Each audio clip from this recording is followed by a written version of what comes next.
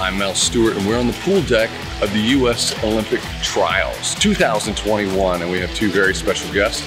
Today we're talking with leadership of FINA, and this is kind of special because there hasn't been a change in leadership in a very, very long time. Stay tuned.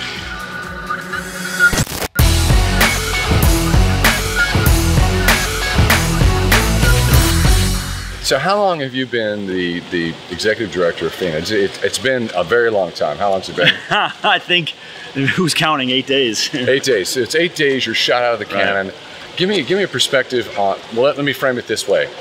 We talk to chief executives from NGBs, and they always, when they come in, they say they're gonna do a listening tour. Sometimes that's 6-9 months, a year.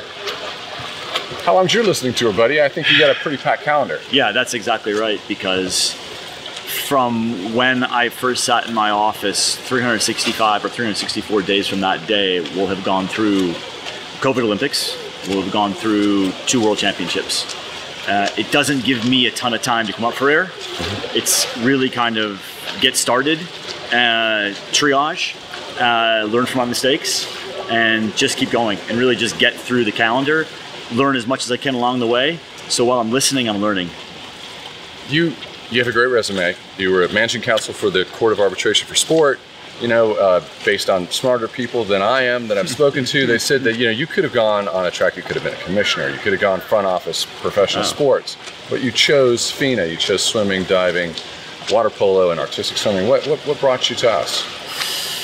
I think starting from the perspective of I was at the CAS and I was exposed to a lot of different areas of sport.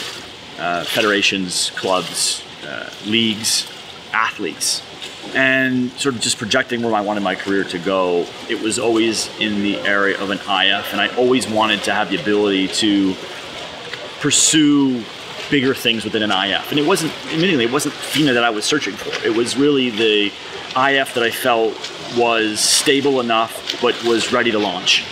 And so I was looking, you know, different IFs and sort of seeing, okay, what does the landscape look like in the next few years, and who might open up and who might not. So when this job became available, it was kind of the chills kind of go through you, right? Because you kind of go back and think, wow, this is a sport that I actually like. It's a sport that I actually, you know, was a part of my life, a good part of my life. It was the sport that taught me to get up in the morning, right? So that plus the legal side, the business side, the career side of me was kind of like a nice little marriage. And so that really was the driving force to pursue this particular position, because it was sort of a perfect marriage in my life, my professional and personal life. Now, a lot of swimmers have a lot of respect for athletes in other sports. Maybe we glorify them a little bit. We understand you played D1 lacrosse. How serious of a lacrosse player were you, and how late have you taken that into your life? You're baiting me here. I'm baiting you. No, I learned some information off camera. It was pretty cool. I want him to unpack it. Look, I mean, let's be real. I was an average lacrosse player. I did play Division I lacrosse. You know, I kept the stick in my hand for as long as I could. Lost the game as a player for a little bit, but I think, you know, as I think athletes often can relate to, you know, it's hard to know when to stop. Yeah, it's hard to really know when it's time to give up. Give up is a terrible word. It's time to know it's sort of hang it up, or admit to yourself that maybe you need to do other things.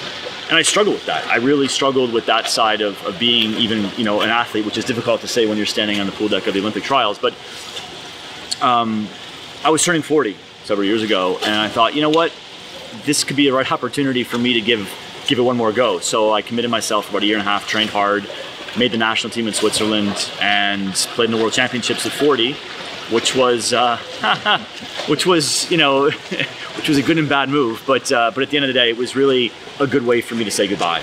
You know, it was a good way to know at that point that I was finally ready to move on to other things. Okay, a little disciplined.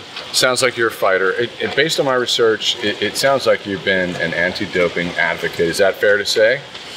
I would disagree with the word advocate. I think I'm an advocate or a fan of fair sport, clean sport. It's never easy to be, you know, I'm not a prosecutor, right? I'm not out there trying to hammer people. I'm just advocating that, you know, everybody should be given a chance to have a fair fight. What does that mean? I don't really know what that means. I just know that I'm there to support clean sport. I'm there to make sure that when these swimmers get in the pool, whatever I can do to ensure that they're going to fight each other in a very fair manner, That's fine by me. That's what I want. That's my goal. Okay, well, we need to bring in on the Swim Swam podcast. We'll dive deep into some more topics. We wanted to do some bio questions just to get to know you. This question isn't for Dale. FINA does have a reputation for slow change. Change. So there's a lot of excitement about a 42-year-old executive. First question, does it make you nervous? Because you seem young. And secondly, how are you going to change that culture? I don't feel young. I hope I look young. Am I nervous? Yeah, I think naturally I am. I'm not scared. I think, nerves can be a good thing. The nerves are kind of what drives me. Nerves are what keeps me in check. I'm not scared about not succeeding. That I think will succeed. I think we've got there's a great core group of people at the heart of FINA, and I think that is what calms my nerves. Knowing that I have support people around me, knowing that I have far more experience than I do. I mean, age, okay, what does that mean? Nothing really. I have still a lot of life experience, perhaps not in numbers or days, but I have a lot of experience that I think I can share and offer. In slow culture, well, I think that's why I'm here. I think I'm here to stop that idea that change needs to come slowly. One of my negative characteristics probably is I'm impatient. So with that comes a natural desire to move quickly. So with that natural desire, I think things will go quicker. And I don't think we have time to sit on our heels. I don't think we have time to wait. The world's moving fast, sports moving fast, it's evolving. And yeah, maybe we've been sitting back a little bit too slow for a while, but I think I can change that. I think I can push agendas that perhaps in the past weren't so pushed. And I'm just pleased to be given the role to do it. Pleased to be given the torch and handed down to lead the light. I'm not to be cliche, but I think that's sort of how I look at myself. Previous conversations you talked about, this is very much so international worldview, but the elephant in the room is you are here at the U.S. Olympic Trials. What brings you here to this big event? Well, exactly that. It's a big event. It's an important event for the U.S. It's an important event for swimming. And these are some of the top swimmers in the world. I think it's important to show them that I'm here to support them. We've got a tremendous number of volunteers here. We've got a tremendous number of coaches here. A tremendous number of people who love swimming. And we're here to show them that, yeah, we may be sitting in Lausanne, Switzerland, but we're here. We're always here. And me being here is the first sort of step to show them that I'm not going anywhere, and I will be here back again, and I will see them in Tokyo, and I'll see them all over the world. And I want them to know that our doors are always open. I want them to know that my phone's always on. And I think being here and showing them my face, talking to them, engaging with them is the first step to doing the thing to talk about, which is making change quickly. I got Dale Newberg, I got him all to myself.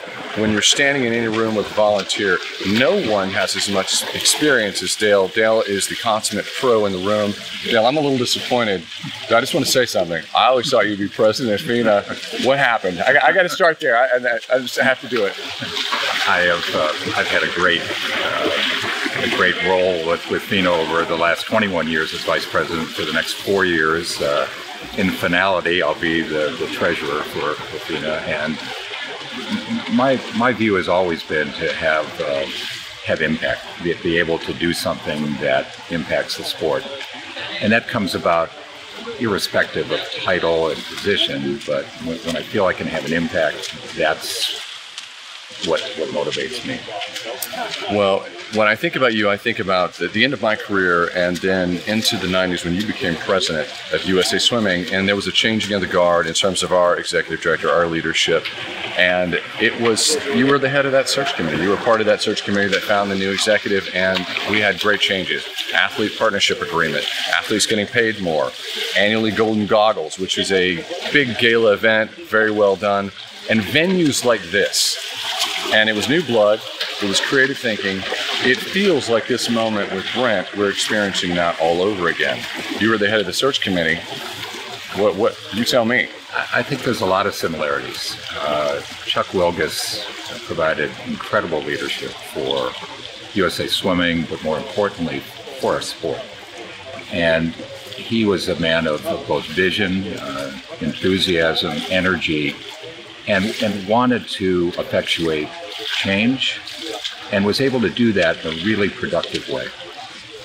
Chuck and I had actually been good friends. I was actually his landlord in the Pan Am building in Indianapolis when he was the executive director of Canoe Kayak.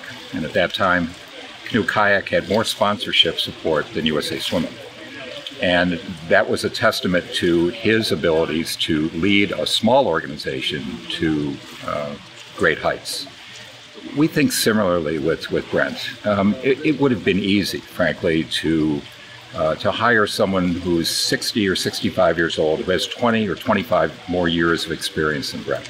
It would be easy to do that, and we could rationalize or justify that by saying, let's get a really experienced guy or gal. Let's make sure that we have someone who's sat in a similar chair to do this. We didn't want to do that. We really wanted to project some youthful, and that for us is in early 40s, 42 years old, image for our sport. It's a beautiful sport, and we need to have good young leadership, and that's really what I'm dedicating myself to at this point, is making sure that we have a chance for good young leaders to come forward, because the talent here in the United States and elsewhere is incredible. You know, it's something that we take for granted. We're very passionate about swimming. We're very passionate about our core sports. We don't see beyond our own community, but the strength of swimming, the strength of all aquatic sports, is going to come from the rest of the world developing. Can you give us a peek into the plan and the vision for what that looks like over the next 3 or 4 quads? Yeah. You know, our sport is 209 federations worldwide. And what I've said to people over this time, if you go back to the 1980s, we had half this number of federations. So frankly, a gold medal today, a medal at the Olympic Games, participation in the Olympic Games, more difficult than ever, because it truly is a world sport. That's a really good thing for us, because we have an impact worldwide. And the United States certainly is a leader, and it will be recognized for its accomplishment. But it'll also be recognized for its interest in promoting the development of the sport worldwide. Because the more the sport develops, the harder it is to achieve greatness, but it also brings out all those competitive elements. And I compare it to the NCAA program. We have about 40% of the athletes competing at the NCAA championships are international athletes. And from time to time, there's been a call to limit that or even eliminate that. It has worked out really well for the United States, because those athletes have pushed American athletes to greater heights. And you know that from your own career at Tennessee, that you swam against some great international swimmers in collegiate competition, not just when you got to the World Championship. When we've seen FINA in the news, we see our official news, we see the official messaging, but we also see the FINA in context of the International Swimming League, ISL. And that relationship's complicated. At times it's been contentious. Is there a future for both? Is there a calendar that works? Well, there's a future for organizations and individuals to be able to come into our sport and to conduct good competition, and to do that in a way that promotes swimming around the world.